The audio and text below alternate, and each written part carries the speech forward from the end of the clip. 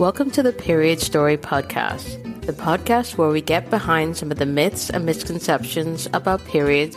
We chat with women about their period story, their first period, their journey ever since, and we open up a conversation to help break taboos and stigmas around menstruation. I'm your host, Lanice Brothers. I'm a yoga teacher and registered nutritionist specializing in women's health, hormones, and the menstrual cycle. I'm also the author of You Can Have a Better Period, the book Publishers Weekly calls an empowering debut, an informative, refreshing take on women's health. It's available from Amazon, Bookshop, and anywhere else you purchase books. I am so thrilled to share my conversation with Abby Epstein, the director of the fascinating and evocative documentary, The Business of Birth Control. Abby shares her own powerful and very personal story of self-discovery and change after coming off hormonal contraception. Please enjoy today's episode. Hi, Abby. Thank you so much for coming on the show today. I'm really excited to have you here and talk about all of the amazing work that you do, your films. But first, let's talk about the story of your first period. I love this. I love that you focus on this. I think it's such a fantastic thing to think about and talk about. And so I had to kind of dig a little bit, to remember. And what I remember is it's kind of interesting because you know how in middle school, I don't know why, but everybody knew when everybody got their period. It was just that weird thing where you'd whisper in the halls, like Nicole got it last weekend and this one got it and that one got it. And generally it starts young, like people start at 10 years old or fifth grade. And I was just one of those people that never got it. And middle school came and went, and high school was starting, secondary school, and I still didn't have it. And so it sort of came down to this where I won't say her last name on the podcast, but it was me and this other girl, Sarah. And everybody knew that she and I hadn't had our periods yet. And then Sarah got hers. And it was just yes, you could tell she was so happy. And I'm like, oh my God, I can't believe this. And I think at the time I was just about almost 16 years old. And I also was dancing ballet a couple times a week. So people that can also, delay your period. I wasn't underweight, but I was dancing. And then my mom said, I want to take you to the gynecologist and just, whatever, make sure everything's okay. So we went to the gynecologist and she basically kind of said something well, if it doesn't come and this time I might have to give you something to bring it on, some kind of medication. And that completely flipped me out. Right. So we left that. And then it was a few weeks before my 16th birthday. And we went on a family vacation to Hawaii. And I remember I met this boy. And we had sort of a little, fooling around on the beach. I wasn't sexually active, but, it was that stage where you're kissing and you're just kind of feeling and, a lot of hand play. And then I came back from that vacation and I remember I woke up to go to school and there was a couple dots of blood on my underwear. And I was oh my God, I was so happy. And I remember thinking maybe it was that boy, maybe when I was with him, he touched something down there. I don't know. He broke something. I don't know. It's he broke my hymen. I didn't know, but I was he must have helped me in some way, or it was the pressure of thinking. It was so funny. And I remember, I'll never forget this. I wore a purple, straight, long skirt. I was obsessed with Prince. And I wore lots of purple. And I had this purple straight long skirt and I had a big bulky pad. And I was in school and I couldn't stop hinting to everyone, I couldn't stop saying oh, my pad is so uncomfortable. Oh, my underwear. Oh, is my pad sticking out? Can you see I literally I mean, I'm surprised I didn't like walk down the hallways with like the big bloody maxi pad in front of me, like, like a badge of honor, like stuck on my shirt. I mean, I have to tell you, it was like such a joy and such a relief. And also I was like, had been waiting for it for so long that I remember saying to my mom, like all casual, like, "Oh, Mom, do you have any pads? I just got my period. Yeah. Do you have any pads?" And she tried to play it off also really like, oh, and I should mention that my younger sister is like 2.5 years younger than me. And of course had been having her period probably for a couple years at that point. So it was like double embarrassing, that my little sister is menstruating. But yeah, so that's the story. So when you finally got it, did you know what to expect? Did you know what was going to happen beyond, okay, you're going to see this blood, you wear pads? Were you educated, or had you educated yourself? No, I really didn't know very much. I knew that my sister was having a pretty rough time.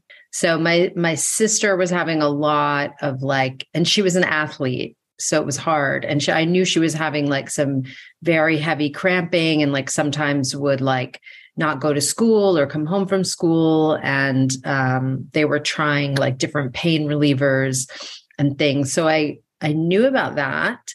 I remember the pads. I don't remember switching to tampons, but at some point I did. And I remember a friend or somebody telling me about, that you have to angle it. You don't just shoot it straight up. An angle. But I didn't know very much. And it's kind of funny, Lenice, because since I started, making my documentary and getting some more education around all of this, I kind of look back. And the interesting thing is, I think that I may have had some either, PCOS or some early PCOS, because like looking back on the symptoms and looking back on the sort of like delay in the period. And then I had some other things that line up, with PCOS actually, because I had like very early, acne. I remember I had acne like all over my forehead when I was like 11 or, very young.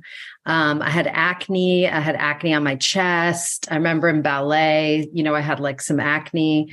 And I remember when I went to the gynecologist that time, when I didn't get my period, I remember her saying something to me about testing my hormones, that she wanted to test my hormones because she thought I had some like excess hair. There were just like signs where she thought I might have. And so it's kind of interesting, looking back, I actually feel really lucky, because I think that I probably did have something going on like hormonally. And, I'm lucky that my period did finally come, and that, things were not regular at all, because that's ultimately how I ended up on the pill. But it's to me, it's like fascinating sort of how little I knew about periods, about my cycle, and, looking back now with all this knowledge and wondering, what might have been different had anyone put those pieces together. And when you got your period and you were going around the halls at school in your purple skirt, and, I love that it was like a tribute to Prince. You mentioned the kind of whispers about periods and how everyone knew. How did you eventually tell your friends, and what was their reaction? Oh, I couldn't wait. I mean, we're talking, pre-cell phone. So I would have had to wait until I got to school. But I remember telling my best friend, Nasimi, she and I also, this was like 2 years later, we were also like the last of the virgins. Like that was another thing, I remember I was still a virgin when I graduated high school. And again, you could count on one hand who were the girls. And it was like a similar kind of, accounting people do. But, oh yeah, I mean, it just went through the halls. Like I couldn't wait. I could told everybody, in subtle and not so subtle ways. And it was very, I felt very grown up in the complaining about it, I have to change my pad now. And, it was like, oh my God. And then I don't remember I don't remember those like last 2 years of high school tracking it or counting days or having any idea. I remember I must have, I think, had it from time to time, because I know that 2 years later when I went to university, it just completely stopped. So I knew. So I must have known that something was different. Like I must have known that it stopped. But I honestly have no idea, ladies, if I was having like a monthly period or I have absolutely no idea. I was never taught to track it or look at the days or. And what was the point that you said you went on the pill? Was that when you lost it, when you went to university? Exactly. Yeah. And that was really a very traumatic experience, because I remember when I went to university, I must have, it was sometime in my sophomore year, or maybe I didn't menstruate much my freshman year, but I remember it was like my sophomore year, when I really didn't have a period at all. And I think that, again, looking back, there are so many factors, right? I mean, one is, I don't know if there was some PCOS going on or there was some hormonal, I have no idea, was never told. I mean, I remember the gynecologist saying she wanted to test my hormones, and then I never heard anything. So I'm assuming that, I don't know, everything was okay. But when I did go back home for my annual exam, she was very keen to put me on the pill, but not only put me on the pill, she gave me 10 days or a week of hormones that I had to take to bring on a period so that I could then start the pill. And, it was unbelievably torturous because there was just no warning given about anything. And all I know is I start taking these pills and I'm thinking this is necessary, that because I have to menstruate, because this isn't good. And then, I'm sure she's thinking, well, this will be a double, protection for you, because then you'll be on the pill anyway, so you'll have contraception. But I wasn't even sexually active.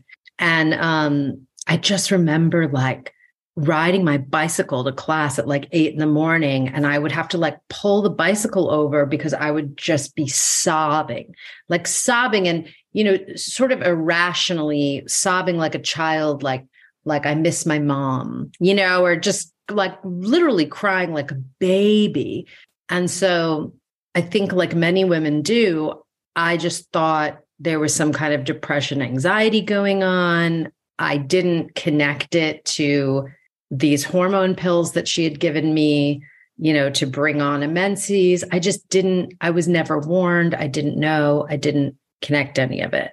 And then the pill she gave me when I did start it, and I did everything like a good girl and I was supposed to do, it was really awful for me. It was just awful. The side effects were awful. And I think I just stuck it out for a while, probably the whole semester, until I remember going home and going back to her. And I remember sitting in her office and just crying. It just started crying in the office because I felt terrible and I had gained weight and I was just feeling awful. And she was kind of, shocked.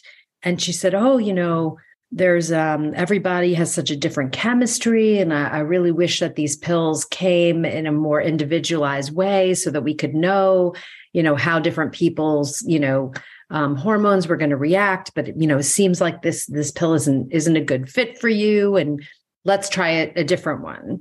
But it was so interesting because she was actually very compassionate, but I wouldn't have known, I never would have known when I was at school and suffering to call her or call my mom or say, something's happening.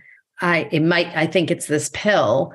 I just thought it was me. Like, I just thought it was having like a depressive year at school, or something. I just thought it was me. And so then we switched to a different pill. And that was more tolerable for me. And so I ended up, staying on that one for many years to come. But ended up having other problems on that pill, which again, I really didn't connect until I made this documentary. How long in total were you on the pill? I would say must have been like about 8 or 9 years, was like probably like 20 to 29. Right. Okay. Almost a decade. Almost a decade. Okay. Mm-hmm. And what was the impetus for you to come off of the pill? There was kind of this instinct that I had. I don't know how else to explain it. I was in a monogamous relationship and I was, I think 29, and I was thinking, I don't know, it was like an intuitive thing where I thought, I feel like I should like give my body a break from this. And I was thinking, I'm nearly 30 and I'm going to be thinking about children. I knew I wanted children. And I was like, I'm going to be thinking about maybe children in the next couple of years. And so I feel I should like, kind of clean house. And there's really, I don't know why I'm sort of on this anymore, but I think there was, at that point, I was like in such a steady state. And the things that had been happening to me that whole decade were chronic UTI and vaginal dryness, which I had no idea was in any way connected to that birth control pill. So those things that had been bothering me, with my sexual health, I didn't even think were connected to the pill. Like they were in no way an impetus to get off. I did, like struggle with acne when I was younger. So I did like that, it had kind of calmed all of that down and that my skin was clear. So I think like a lot of, young women, there was probably that fear of like making a change, because everything felt so like stable and my skin was stable. But it really, I think, that going off moment, I don't think I knew it at the time. I mean, I remember one of the first things when I went off is after like a couple months, I was like, oh my God, those were not my breasts. Like, I don't have, this like big C cup or whatever. And I was, I remember kind of laughing because I was thinking, oh my God, like, because I remember something about my wedding dress and I was thinking, I should have gone off before because my wedding dress would have fit so much better in the bust. Like I didn't. So I remember that was like kind of a dramatic thing. Like you forget. I thought those were my boobs. Those were not my boobs. Those were pill boobs. So, my boobs kind of went away. But I really liked that, like returning to myself. I really, really liked that coming back to myself. And a lot of things changed emotionally, and I had a big partner switch. I ended up leaving the partner that I was with at the time, which again, these are things I did not connect for, years and years and years. So, it's really crazy. Like it just, so many things, like when I was reading, Holly's book, Sweetening the Pill, I remember like reading all this studies about like partner attraction and this, and even the vaginal dryness, the UTIs. I mean, my God, I was like, there were so many things that I experienced that were so, textbook. And, and to this day, it's like, I do wonder, like, I really wonder if somebody had done the underlying work, right, to see why my period had stopped, for example.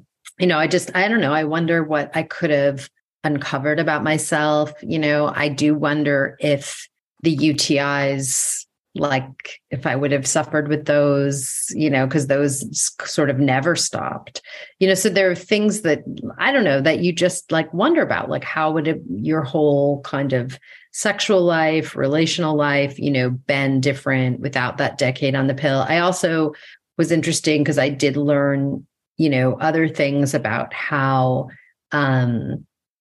just what, turning off your own endogenous hormones, like how that can affect in some ways, even your own compassion, sensitivity. And I do look back on my 20s and certain periods, and I feel that I was not only sort of disconnected from myself, but very hard driving, very ambitious, and, sometimes even a little bit, I don't know, like kind of cutthroat, you know what I mean? Like behaving in ways that are really not me, at all. Like I'm really not like that. Like I'm just incredibly empathetic, compassionate person.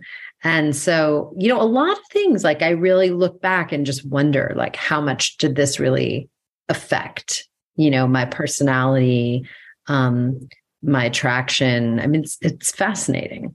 It really is. You had a huge change after coming off the pill, emotional changes in your relationship. And then when you came off the pill, how long did it take for you to get your period back? So that I don't remember. I remember very, very clearly that, my libido kind of roared back. And that's something that a lot of women have, described. But I remember it being just sort of shocking because I just thought I wasn't a very sexual person. I just thought, like, on the scale, I did have climax. I did experience orgasm. I did have quote unquote, good sex, but I didn't have a drive. Like I didn't have, it was, the only thing the last time I felt sort of libido that way was, maybe back in my senior year of high school before I started the pill. That was sort of what I could equate that real feelings of sex drive and libido. So that I remember that being like the most kind of shocking and like obvious difference. And also a huge relief, right? To think that maybe you're not such a sexual person and then you are. And then I know that my period came back pretty soon. I didn't have like a whole, I think it came back within the first like 2 months or, there wasn't an issue. And then I was I would say like, I remember, cramps. I had like period symptoms that I hadn't had like, back in high school. Maybe I didn't even have that many periods in high school, but because I didn't keep track. But, it was definitely, regular. And I remember having to kind of deal with the cramping. But it's very like, even today, it's funny because it's like, I still, have a very regular period. And when I did, so I think I went off the pill about 4 years before I got pregnant for the first time. And so once I was like back in my regular, cycling in my 30s, it was so easy for me. Like I would say like for 4 or 5 years, my partner and I, new partner, we didn't use any barrier methods. We didn't use any contraception. I did not know about fertility awareness, but my cycle was like so regular that I roughly knew like my fertile week. You know what I mean? Yeah. But we were just able to time things in such a way. And then when we were like, yes, let's have a child, it was like first try, boom, first try. out the door, done.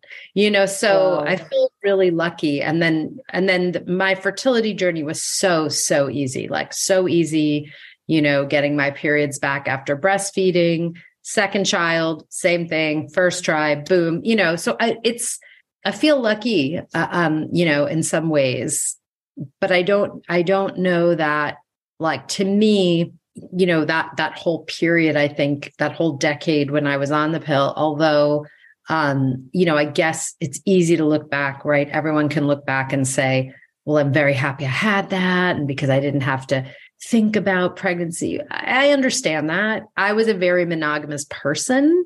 So I wasn't a person who had one night stands or had like multiple partners. So I'm not really sure that, the sort of not worrying. I was never worried about getting pregnant. Like that was never a fear. I didn't have a fear like that, because I wasn't sexually active till I was 19. And then I was like mostly, with partners. So I didn't really have that fear, but I do look back and think like more about how that would have affected me emotionally and in terms of like partner choice.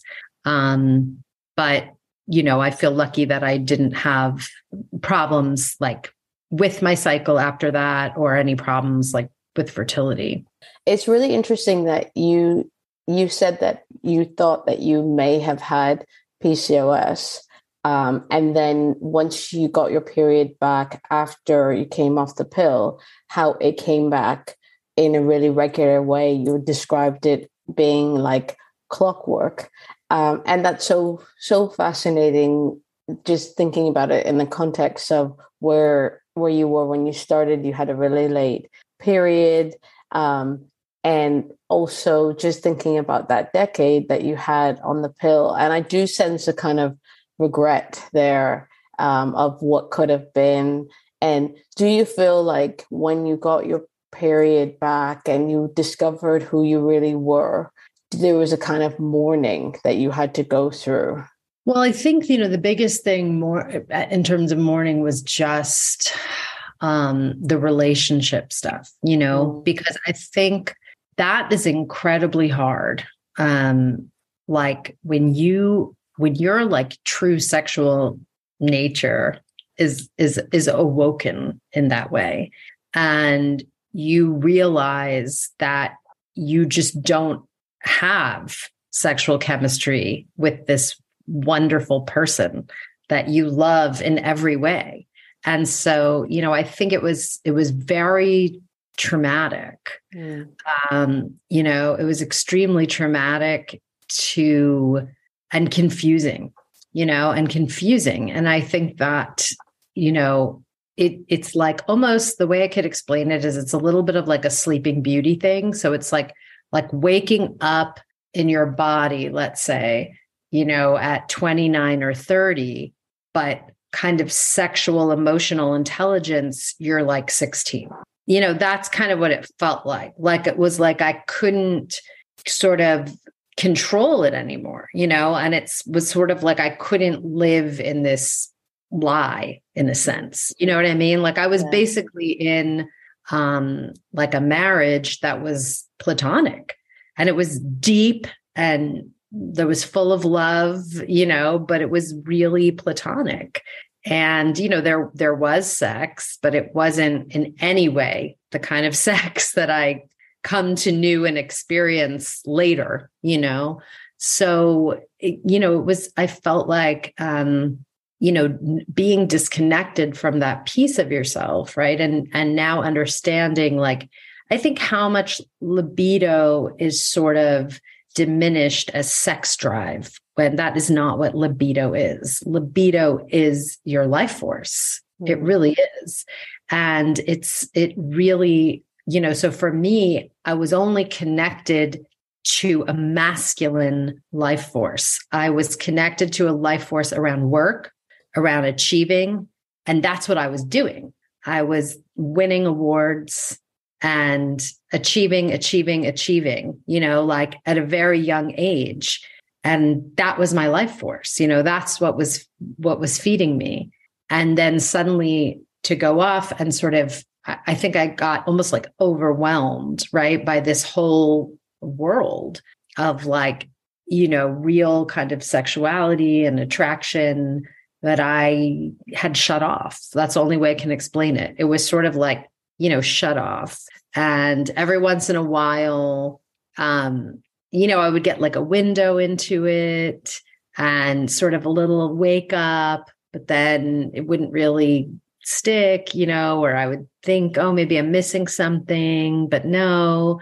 And so I think that's what's sort of confusing. It's like when you are not experiencing yourself, right? We know that your hormones interact with your environment to create yourself, right? I mean, if you read Dr. Sarah Hill's book, you can understand that they create the version of your brain that forms your personality. So I think, disconnecting from that, it's almost like I was living kind of a shadow life, and then when I sort of in my 30s got plugged into, myself, it just rocked everything, it just created huge upheaval. And again, I don't know that it was like I was making the best decisions either, because I think I was, again, like this 16-year-old, you know what I mean? Who's just been sort of handed the keys to the kingdom. And it's like, oh my God, this is what this is supposed to feel like. So then I think I was making more decisions just really based on passion, and attraction and sort of, because I had been, disconnected from it for so long. So it's so, I mean, I think that it's so fascinating to think about like how we, and again, honestly, Lise, like there was, that whole decade that I really like stayed on that pill, there really was no reason. Like I said, like I was in a monogamous relationship. I didn't have like a reproductive health issue that I knew about that I was like needing to be on the pill, like, heavy periods or endometriosis. There was no like medical reason. It's just this weird feeling of like, well, I don't know, things are good, and what if I went off and then this happened or, it's just interesting. I think sometimes how we just lock in to like thinking in some way that this is part of like being the good girl, It's like you take the pills and everybody's happy and you don't have to worry about that. But oh my God, I mean, looking back, it's just like it's just like shocking what I didn't know.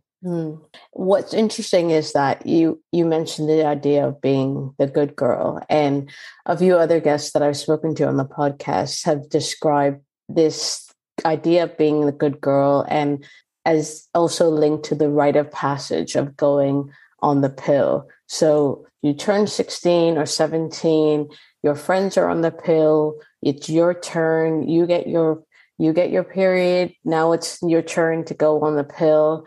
And I remember one guest describing it as kind of like, every girl in her high school was on the pill.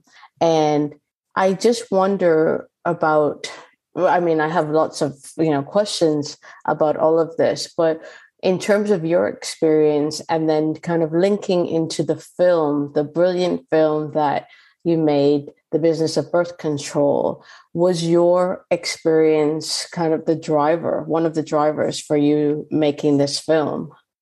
I think it definitely was a driver, of course, because I feel, so the first film that Ricki Lake and I made together is called The Business of Being Born. So that is a really funny story because that film we started making because of Ricki's birth experiences. And then I got pregnant during the filming and ended up giving birth in the movie. So we both give birth in the movie, but hers is, like footage that she had kept. And mine is like live, following my birth in this movie. So I think, it's funny, right? Because The Business of Being Born, I didn't make that film because I had a passion for midwifery. Like I didn't even know what a midwife did, So I made that film because I was sort of fascinated as a feminist that I'd been so unexposed, and was kind of fascinated by Ricky's story. I didn't know I was going to become part of the story, right? So with the business of birth control, when I read Holly Grigg-Spall's book, Sweetening the Pill, she had sent me the galley. The book hadn't been published. And I read it on the airplane when I was flying from New York to LA to meet with Ricky about another project we were doing. And I got off the plane and said, Ricky, oh my God, I just read this book and all these light bulbs went off. So many light bulbs went off. And some of it is, you get kind of so angry, right? About the mistreatment that you experience and the gaslighting that you experience. And so, that was also a real trigger for me. I'll just give you one quick example. I hope I'm not getting too graphic on your podcast.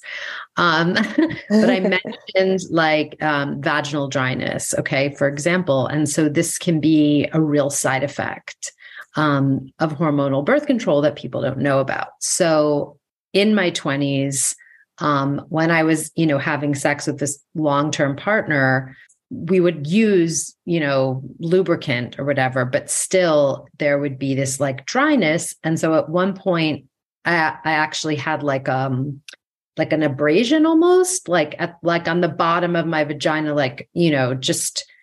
almost at the perineum. It was just, it was literally rubbed, like a menopausal woman would get, And I remember I went to the gynecologist.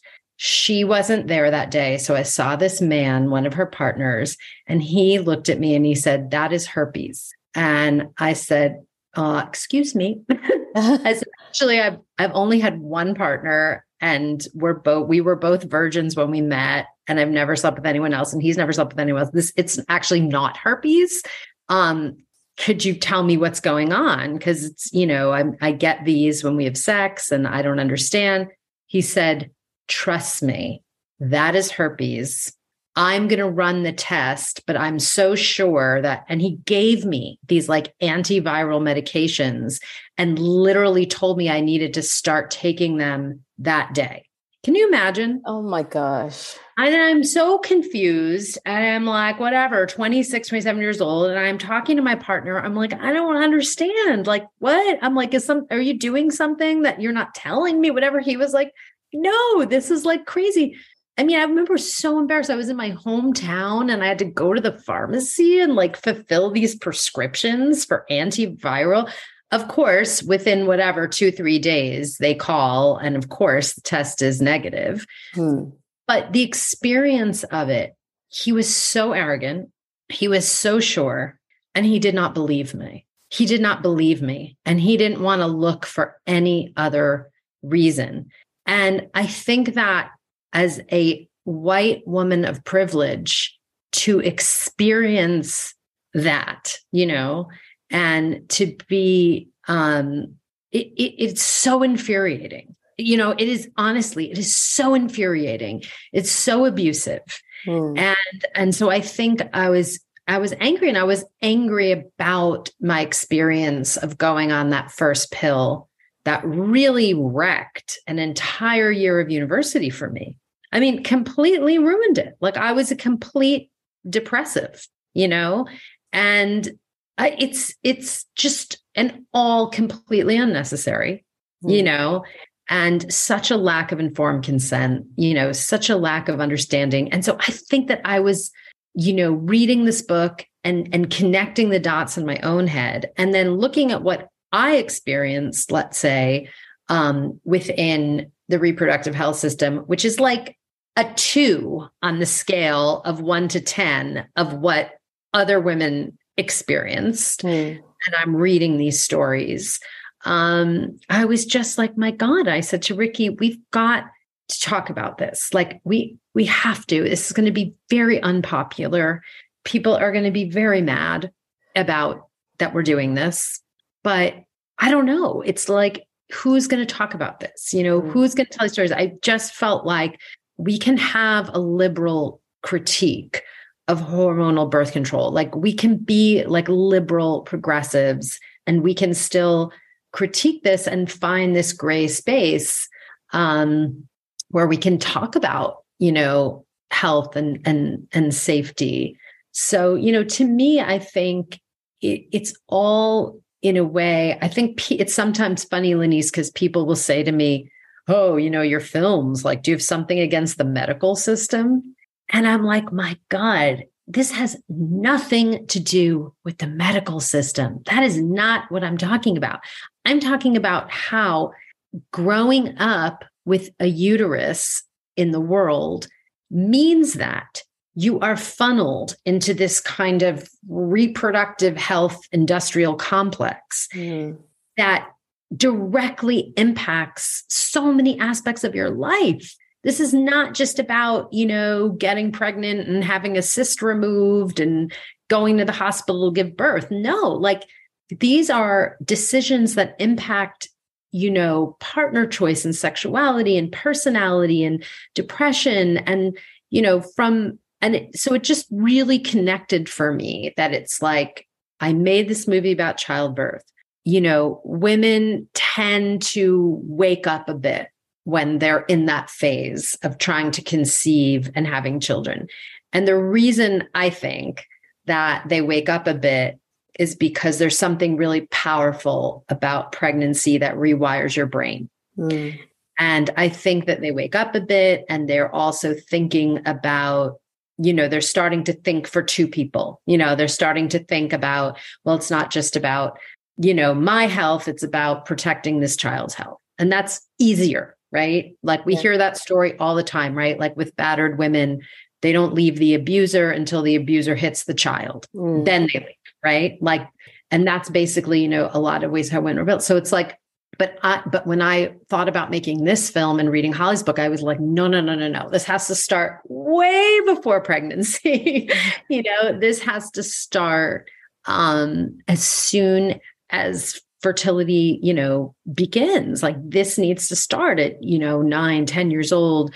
The body literacy piece needs to start. And then there, this whole conversation around contraception, it's not medical. It's not medical. It's like there are so many spaces, I believe, where this is so much about a collective wisdom passed down from ancestors, knowing this is about knowing that is like generational. And, I think that's why you see, we just had some news come out that 2021 was the highest rates of home birth in the United States in 30 years. Wow. Amazing statistic. Now, I know some of that was driven by the pandemic and people not wanting to birth in hospital. I get it. But it's more than that. It's that, women and people in general are discovering, right, that there are spaces that they've given over completely to the medical complex. Surrendered all power, all decision-making to doctors, professionals, and they're taking that back, and saying, no, this is the way I want to birth. And this is how I want my child to come in, or this is, and I think that it's so complicated around the contraceptive space in general, because it seems like everybody with a penis has been released from this conversation. It's like, there's just no accountability. Yeah. Right. And then there's this kind of, way that we've categorized unplanned pregnancies, which you see in religion and in the media and in movies and TV is like, the most catastrophic possible thing that can happen. And there's this huge fear around it. And that fear is what ultimately like controls people and motivates this sort of good girl. So yeah, I mean, I'm like such a long-winded answer, but I think I just really felt like, so motivated because not only of my personal experience, but really, I think just because of this collective, like waking up that needs to happen around this. And what's have been the responses to the film? The film was recently released on Amazon UK. It's available to rent. So if you haven't seen it, please go and see it. It's a brilliant, brilliant film. But I'm curious, what have been some of the responses that you've seen? Well, it's so interesting, Lenise, because the responses, I don't know, they're hard to categorize. I'll say some of the responses have been the same as like when we even announced we were doing the film, right? So we have, what I would call, I think there are like a lot of second wave feminists, and I would say, I would say feminists of like a certain generation, maybe Gen X and older, were very, very alarmed by the movie and, really feel that it's dangerous to talk about these stories. In the movie, we have some stories that are very difficult to hear about some families who lost their daughters from pulmonary embolisms, which is a rare side effect. We can say rare, but what's not rare are blood clots, which lead to the pulmonary embolisms. And so they really, I think whenever you start to talk about in any way, right, like women who were damaged by birth control, whether that's a stroke or an embolism, or in these cases, a death, you start to trigger all those like feminist second wave alarm bells, and so people were not, happy. And I think the response has been like consistent in that way.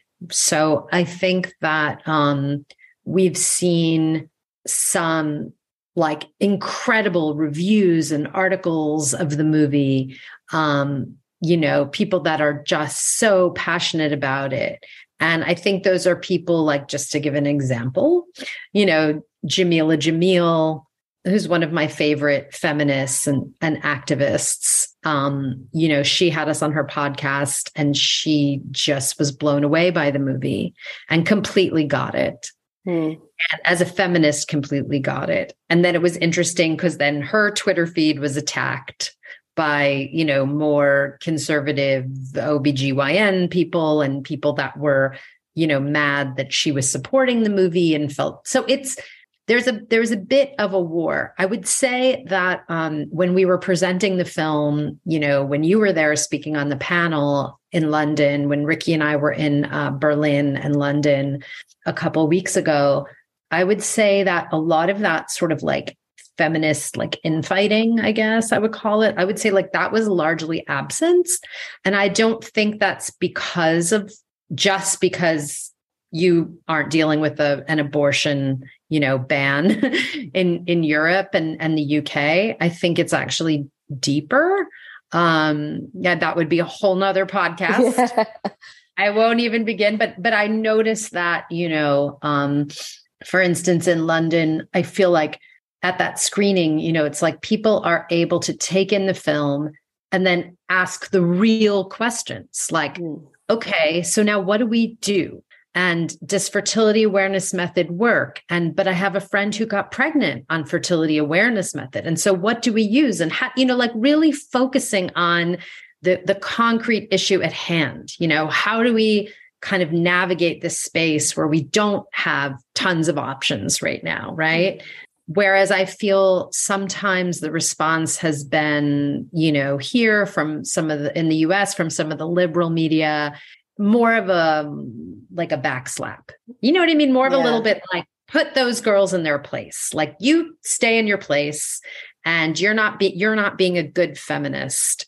This is not a movie that anyone needs. And this is dangerous. And this is fear mongering.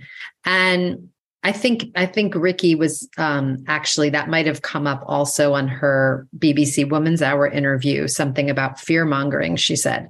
And I think that word fear mongering is super interesting, right? Because if you're being accused of fear mongering, well, there must be something to fear. Like, what are you mongering about? It's sort of like, it's interesting. And I feel that in the movie we were, conservative. Like, for instance, we don't talk about cancer.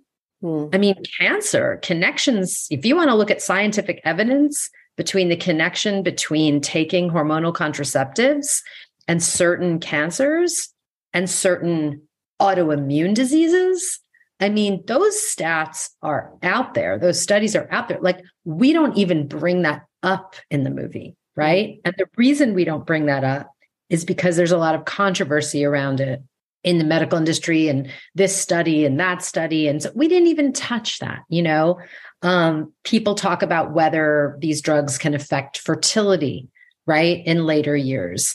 That's controversial to talk about. We don't touch that in the movie. I feel like, if we wanted to be fear mongering, if we wanted to, we really, I feel like, look at, I feel like the approach we take is historical. We look at history. We look at race. We look at body literacy. We look at, side effects. We look at, I don't know. To us, I feel like we did a good job. If you want to say this is a one-sided, movie, yeah, okay. You can say this is a one-sided movie. You could also say The Business of Being Born is, quote unquote, a one-sided movie. But our approach is like, we don't need to make a 90-minute movie that balances all the benefits of, hormonal contraception with the downsides. Because I believe, we touch on that in the beginning of the movie, and we acknowledge that, there's a deep connection with, women's liberation and the pill. But I feel like that is the mainstream narrative. Okay. Yeah. That is the mainstream narrative. And any, medical practitioner you go to is going to recommend the pill or the patch or the ID or hormonal contraception. They're going to push it. They're going to recommend it. They're not going to have a nuanced conversation with you about, do you prefer hormonal or non-hormonal? That is not happening. Yeah. It's so fascinating, that word fear mongering, and the idea that being more aware of what you're putting in your body and the side effects of what you're putting in your body could be considered fear mongering. And, you're exactly right when you say that the other side of the narrative has been told by doctors, by medical professionals who say, go on the pill, go on, take the Mirena, have the Mirena inserted. It's safe, it's fine. And to have a wider conversation where you are able to understand the side effects and, this whole idea of informed consent and body literacy is a really, really interesting one. I am really curious about what you have coming up next, because your films, I've seen The Business of Being Born, I've seen The Business of Birth Control, and both films, I know you have other films, but those films for me were really evocative and emotional. The Business of Being Born, I actually saw while I was pregnant with my son. Oh. Yeah, I think it was on Netflix or Amazon in the UK. So I watched it and it really opened my eyes to a lot of things. So what do you have coming up next? Good question, Lee. I know. Well, right now, as you said, so we are still, so The Business of Birth Control just came out in April of this year in the States. And like you said, it was just released on Amazon in the UK. And so right now we're still kind of pretty deeply engaged in kind of getting that film distributed, because we aren't on any kind of a global streamer like a Netflix. So we are doing it like territory by territory, which is a lot of work. And so what we've just actually launched this week is we decided that because The Business of Being Born and The Business of Birth Control and our other films. So we have a 4-part series called More Business of Being Born, which is a follow-up to The Business of Being Born. And that kind of goes a little bit deeper into things. There's an episode on VBAC. There's an episode on Ina May Gaskin. There's an episode on just celebrity birth stories, things like that. And then we have a 9-part body literacy series called More Business of Birth Control that we launched. And that's more of like in a class kind of structure. So it's like video clips and links and articles, and again, meant to follow up the business of birth control for people who want a little bit more information. So I think that what we decided to do is say, okay, none of our work right now is available like on a Netflix or whatever. So we've created our own like little mini streaming platform, and we calling it the Business of Film Circle. And so basically what we're offering people right now is to go on, and instead of having like monthly, streaming dues, you just pay like a one-time fee, and then you have lifetime access to all of our films. And it's super affordable, and we're offering a 40% discount for birth workers and reproductive health professionals and sex educators and anybody in the field. So we've made it super accessible, and we're doing this promotion right now where if you join the Film Circle, you get to gift the Film Circle membership to a friend. So it's like a buy one, gift one. So that's what we just launched this week. And we're super excited because, we've gotten great response, and so many people have signed up. And so in addition to accessing all of our film content, you also we have a video archive of about 40 hours. That's different, classes and courses and recordings with different, hormonal health coaches. So you have access to that whole library. And then we do like a monthly Ask Me Anything series. So Ricky and I host a series where we bring different professionals on, like yourself. And we have kind of a big like meeting format where we, pick a topic and people come on and ask questions and get their questions answered for the reproductive health. So it's cool because it's kind of like joining like a mini film archive that you own for the rest of your life, but then you also are in part of this community as well.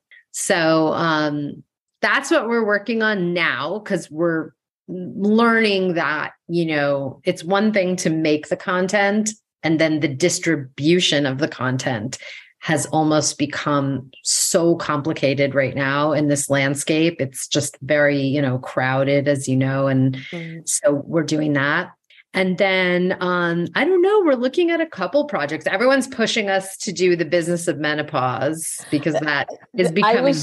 I was going to say that. I was thinking, I wonder if they're going to do anything about HRT or menopause. And there was actually a really interesting article in New York Magazine about, the business of like midlife, which you should read if you haven't read already. Oh, yeah.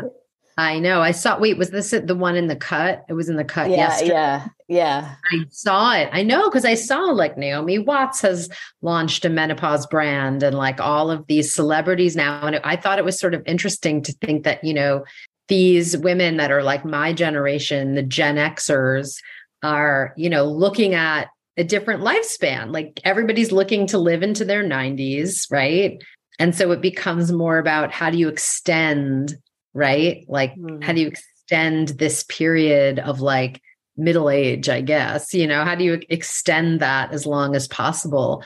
I think it's fascinating. I don't know, like, it's interesting. I don't know how we'd approach it, Lenise, because I feel like, with childbirth and like with contraception, I feel that a lot of what we did in the film was kind of unveil either what I feel are, kind of not very transparent policies.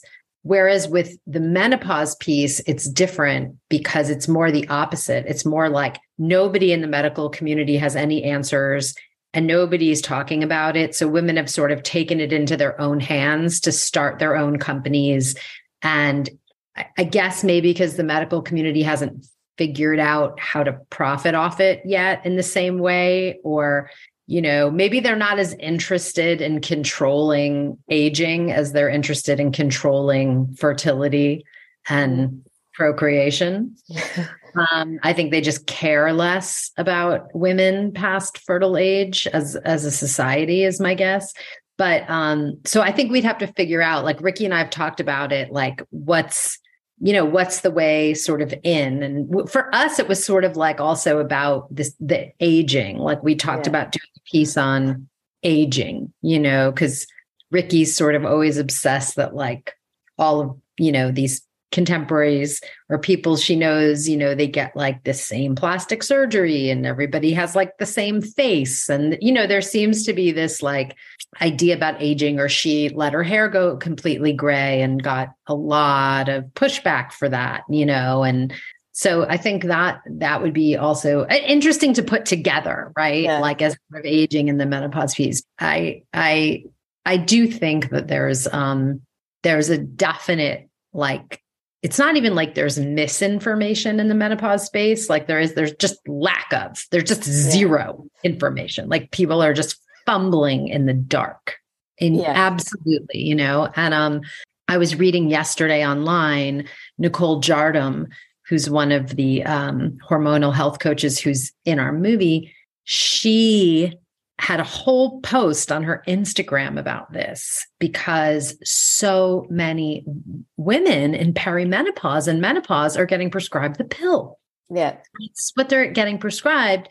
And she was just saying something simple in her post, like, hey, I think it's actually a lot safer to do bioidentical hormones. If you're going to do hormones, don't do the pill. And anyway, she got like severe, like really attacked. And it started this whole confrontation with doctors. And I was shocked reading the comment thread to see that like some of the women said that they have to use the pill because it's covered by insurance, where the bioidenticals are not covered by insurance, so they can't afford them.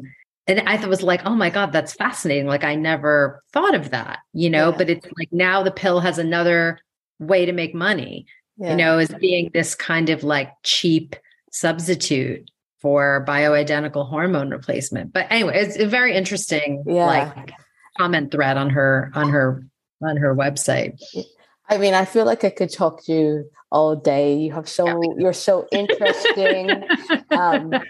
So you've shared a lot. You've shared your own story, very personal aspects of your own experience with the pill and coming off of it. And then, of course, there are all the brilliant films that you've made. For someone listening to this podcast today, what's the one thought that you would love to leave them with?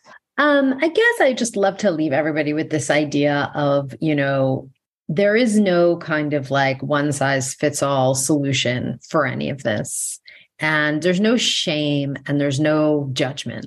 And, you've just got to do your research and do what works for you. And, if that means that you are going to choose to be on hormonal birth control for a number of years because that is what works for your lifestyle, go do that. And there's no reason to feel, bad or worried, or there's no fear. Just research and understand and know that, simple things that, you might be depleting your body of certain minerals. You might want to take some supplements, and take care of yourself in certain ways. But, everybody has to make these decisions in the way that suits them and their lifestyle. And, I think that sometimes, I'm sure you're the same, Lenise, like we're in a bubble of a lot of women who are looking for, solutions outside of maybe mainstream, like medical advice, or they haven't liked what they've been told by their GPs. And, so they're looking for other solutions. And so they're open. And I just think that, everybody is on their own journey. And, the most important thing is just to advocate and research and do what's right for you. But I would also, encourage people that if you are in a medical setting and you are not feeling like you're being heard and you're not feeling like you're getting the answers that you need, don't give up. Don't give up. Don't think like, well, I can't afford a naturopath, or I can't do this, or I'm just a busy working mom. I don't have time to deal with this, because it doesn't take a lot. There are great resources out there. There's documentaries, there's podcasts, there's, wonderful books and practitioners like you, Lanice. And, you can get to the heart of things fairly quickly. And you'd be surprised at how many things, you can resolve. So I would say, be open and understand that there's a whole world of practitioners that has developed, whether it's in the world of hormonal coaching or naturopaths, and they're not out to go against medical advice. They're there to support and integrate and expand. So I know a lot of times for women, you can get very confused because you're feeling something and you tell your doctor, and your doctor says, well, I'm not going to test your hormones. That's a waste of time. We don't test hormones. And then you talk to a naturopath or somebody who says, well, you must get and it's very confusing. And there's a lot of conflicting evidence. So I think there's no wrong or right. There's no shame. There's no judgment. It's just take your time and be compassionate with yourself. But there's a lot of free information out there online, and there's a lot of great resources. So, just don't accept being told well, there's nothing else you can do and you're stuck with this, because that's hardly ever true. I completely agree. Thank you so much for coming on the show. Where can people find you? Oh, people can find me. Well, our film is on our social media is at Business of Birth Control. And then my personal handle is at Abby Epstein XOXO. And our website is thebusinessof.life, the business of life. Find me there. All of those will be linked in the show notes. Thank you so much. It's been amazing having you on the show. I know that listeners will learn so much from what you've shared, and will learn so much from your film. So thank you again. Thank you, Lanice. It's been such a pleasure. For more inspiring conversations, head over to periodstorypod.com, where we have so many more for you to peruse. If you want help with your menstrual or hormone health, email me on hello@eatlovemove.com to set up a free 30-minute hormone health review. If you like today's show, please don't forget to subscribe, rate, and review wherever you get your podcasts. Tag us, come say hi, and send in your requests for who you'd like to see on the show on Instagram and Twitter on @periodstorypod, or email us at hello@periodstorypod.com. I'm Lanice Brothers, and you've been listening to Period Story. Thank you so much for listening.